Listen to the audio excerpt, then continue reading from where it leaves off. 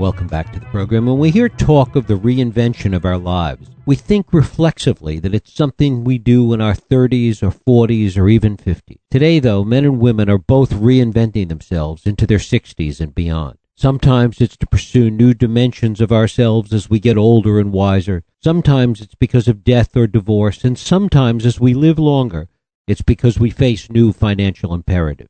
That's the journey for Rebecca Winter in Anna Quindlen's new novel, Still Life with Breadcrumbs. Anna Quindlen, in addition to writing 7 novels, winning a Pulitzer Prize, being a successful journalist, and being one of the few women to write a regular column for the New York Times, has been for the past 30 years a kind of cartographer of our daily life experience, providing a Decatur projection of contemporary life. It is my pleasure to welcome Anna Quindlen back to this program to talk about her new novel, Still Life with Breadcrumbs. Anna, thanks so much for joining us. Oh, it's really good to be back. Great to have you here. I mean, I suppose that if she had more money, Rebecca Winter would be flying off to Italy and reinventing herself in that way. This is a little more real in terms of the problems that she faces. Well, you know, one of the things that occurred to me when I was working on this book, because it was very clear to me from the beginning that money was going to play a big role, as it does in the lives of so many people, was that we don't have a whole lot of modern novels that talk about money. We have to look back to the Brits, the early 20th century Brits, the Forsyth Saga or Edith Wharton, for books that explore the difference that it can make when you begin to tumble a little bit out of the middle class. And that was something that really interested me, particularly in America at this moment in time. Why do you think that's true? Do you think that there is something inherent in talking about money or problems related to money that make us a little queasy on some level? Well, someone said to me, you've attacked the last great taboo. And at first I thought they meant sex, but actually they were talking about money. And I do think that it's a larger issue than that. I mean, and it is in those early 20th and 19th century novels. People erect a facade around their own lives of who they are, of how they live, of how they will always live. And I think we do it today, too. And suddenly, when you're unable to keep up the facade, it's terrifying. And I think that that's what has happened to Rebecca in terms of her personal life, in terms of her financial life, and certainly in terms of her professional life. There's a moment where she describes herself as the artist. No, I was Rebecca Winter. Not I am Rebecca Winter, I was Rebecca Winter. And her son says to her fiercely, you will always be Rebecca Winter. And it's that sense of having had a reputation of a certain sort and then having that begin to ebb. There is this nexus between reputation and money as they relate to each other. Or as someone once said about money, the only thing worse than not having money is having had it and then not having it anymore. Well, and there's also this sense of reputation that people assume generates money. So, you know, Hollywood is filled with actors who are well-known faces to people, whom people will ask for their autographs, who haven't really done much or had much of a success in movies or television for many years. And if you look beneath that facade of, oh, isn't that so-and-so? You discover somebody who may be having a pretty hard time making the mortgage. And in the case of Rebecca, she's almost trapped into her success. The photograph that she takes, which is entitled, the title of the book, Still Life with Breadcrumbs, is not something that she thought was going to be a reputation maker, which it turned out to be. Well, and that's something I'm fascinated by, too. The idea of whether art, good art, is what other people tell us it is or what we think and feel. I mean, Rebecca has made her reputation with a series of photographs that other people have interpreted as a commentary on domestic life, as a feminist statement. And meanwhile, she was just shooting what happened to be on her kitchen counter after a dinner party. And that idea that the world tells us whether art is worthy and important and therefore cements our reputation is something that that really interests me, in part because when you're a student of English literature, as I've tried to be, you look at people who you think are supremely talented and yet who have fallen out of fashion and think, well, what's that about? The other part of that is the fascination with popular culture and the extreme other side of that, which is, well, if it's popular, it really can't be that good. Yeah, there definitely is that. I mean, I'm well aware of that. I'm a huge fan, always have been, of Dickens. I wrote my senior thesis at college on the women in Dickens, and there's always a little bit of a sense that, you know, Dostoevsky or Flaubert or Stendhal, the tortured geniuses, are really worth studying. But at the highest end, Dickens is, well, he's kind of a storyteller, which I think is about the best thing you can say about anyone. So I do love that idea that at the same time that Rebecca is being lionized for these photographs, there's a certain segment of her profession that looks at them and says, well, you know, they put them on posters. And so, you know, if every young woman wants it on her dormitory wall, it can't be any good. Artists also can get away with more, it seems, in terms of not having money or having reasons for not having money. Well, I guess that's true. I mean, there is that trope of the starving artist. Right. But I have to say, living in New York City without having money is really a hat trick at this point. You know, there was that blissful age when people squatted in industrial lofts downtown, but that whole area of industrial lofts is now filled with Armani boutiques and four-star restaurants. So living here can be pretty punishing if you don't have some ready cash.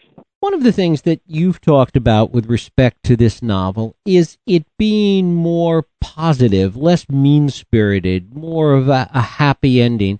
Talk a little bit about that in the context of a time when some would argue things are more mean-spirited today. Well, look, we all know that every time is a time when we can say either the glass is half empty or the glass is half full. This was a response on my part to my last novel, Every Last One, which I did exactly what I meant to with, and which I'm very proud of, but which was a very, very dark book at some level. And the other thing it was a response to is that readers come up to me all the time about my novels, and they ask me what happens next. And the reason they ask me what happens next is that there's been a serious setback for some character that they like in the book, and they want to make sure that it's only temporary, not permanent. Now, I can't answer that question because, as I say sometimes, I leave the novel at the same time that they do. But it suddenly occurred to me that for a hugely optimistic person, I had written a lot of unhappy denouements to my books, and that I'd also never written a love story. And I decided that I wanted to do both. I wanted to write a love story, and I wanted to write a book with a happy ending. And I must say, tonally, that required me to do something different than I've ever done before. And that was something that I found really pleasing and really exciting because it stretched me some. And what were the challenges in being more upbeat, in being more optimistic? The book has a lighter tone, and I think when you do that, you don't want to be too light. You don't want to be trivial. I mean, there's many novels that I love that have a kind of lightness of tone. I mean, the most obvious one would be all of the novels of Jane Austen, but especially Pride and Prejudice, which is often very, very funny. But at the end of Pride and Prejudice, you don't think, well, Jane Austen once said the work is altogether too light and bright because she was denigrating her own talents. But the truth is, you don't finish Pride and Prejudice and think that. You think, now I understand something important and universal about men, money, and marriage. And getting that tone exactly right was challenging. And I must say, I was probably guided mentally by my enormous admiration for Austen more with this novel than any one that I've written. And talk about Rebecca as a character who's 60 years old and having lived a full life already by the time she's 60. Well, I once wrote about an older character in a novel called Blessing, Lydia Blessing, who is in her 80s. And I must say that I was immediately taken by the richness of that. I mean, when you're writing about a 20-year-old woman, there's some very exciting things about doing that. But what you basically get is a 20-year-old woman. When I was writing about Rebecca, I was able to access in prose her younger self, her self as a mother, herself as a wife, herself as a divorced woman, so that the strata of the personal earth of a character who is older is simply richer in the same way that the strata of our lives happens to be when we get older. And as a novelist, that's enormously exciting, that if you want to write about a young woman, you can, and if you want to write about a middle-aged woman, you can, and an older woman, and they all happen to be the same woman. How much of a challenge is it, though, to write about someone reinventing their lives at that age, at the age of 60, and not be cynical about it, given what she's seen, given the changes that have taken place in her lifetime? I don't see that as so much of a challenge for me, in part because I have a very difficult time accessing cynicism. Some people would say that that's one of my prevailing faults. I think the thing that I had to keep calibrating was, this is a book with a light tone, and it is a book with a happy ending, but there's great loneliness and dislocation in this book, and writing about that in a way that wasn't heavy-handed or that wasn't heavy-hearted, and yet was true to that kind of loneliness that you sometimes feel when you're on your own, was a challenge. And I think those sections of the book, there's a section of the book where Rebecca is out hiking and tries to cross a railroad trestle over a very deep chasm that I really worked on very hard because it's illustrative of her sense of loneliness, of her sense of falling, that is very important, but you don't want it to feel so dark that it throws the whole rest of the book out of whack. Talk a little more about that sense of dislocation, because there's such a large sense of it in the culture today. I mean, you talk to so many people and you get that sense of dislocation.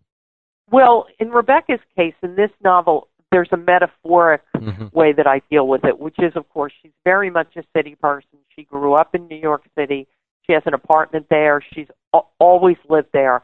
And yet, for financial reasons and also seeking some fresh inspiration, she has sublet her apartment and has gone to live in this cabin in the middle of nowhere, which suits her comfort level not at all. As she says at one point, the closet is filled with clothes that she hasn't worn since the day she moved in because they're so unsuitable for the life she's living now.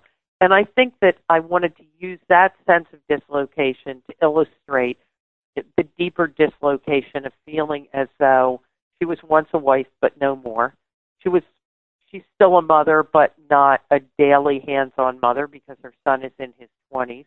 She was once a famous photographer. Now she takes pictures, but who knows if anybody will ever look at them and buy them again. That sense of the rocky ground of your own life. And I think in a society that moves as fast as ours, and in which people are living so much longer, so the people in their 80s and 90s are sort of the first generation to make that up as they go, there's this profound sense of finding new footing, which some people have gotten very good at, but which is nonetheless a huge challenge.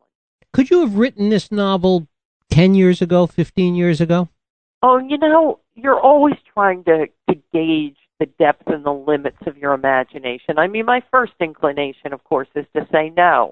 I'll be 62 this summer, and I know things now that I didn't know when I was younger. But having said that, I wrote a novel, Black and Blue, about someone who was being beaten by her husband. And I'm told by people who know that subject area that I got all the details right. And the truth is, I imagined it all. I didn't know anything about that subject at all, and I didn't do any research. So, you tell yourself over and over again, if you imagine it, it can happen. I mean, one of the things I found very gratifying about the reaction to Still Life with Breadcrumbs is that a number of photographers have told me that I got the ethic and the feelings of that sort of work exactly right. And that's enormously exciting for me because, again, I did no research on that. And, the most I take pictures is, from time to time with my iPhone of my dog. You talk about Black and Blue. It's interesting that there are some broad themes all the way back in Black and Blue that are not dissimilar from Still Life with Breadcrumbs in this idea of leaving everything behind and moving on with your life in a profoundly different way. Yeah, I think that's something that I'm very interested in. Frankly, I think it's something that a lot of women are interested in. One friend of mine who just finished the novel pointed out to me the line where Rebecca says that she'd been different people over the course of her life without even noticing it. And I think many of us who are female have that profound sense. As our bodies change, as our situations change, as our children grow, as our marriages either falter or go on for decades, we become different. We are reinventing ourselves and reinventing our lives, and it's certainly something that I'm interested in. Anna Quindlen, her new novel is Still Life with Breadcrumbs. Anna, I thank you so much for spending time with us today. Thanks. I hope we can do it again soon. Indeed. Thanks so much. We'll take a break. I'll be right back.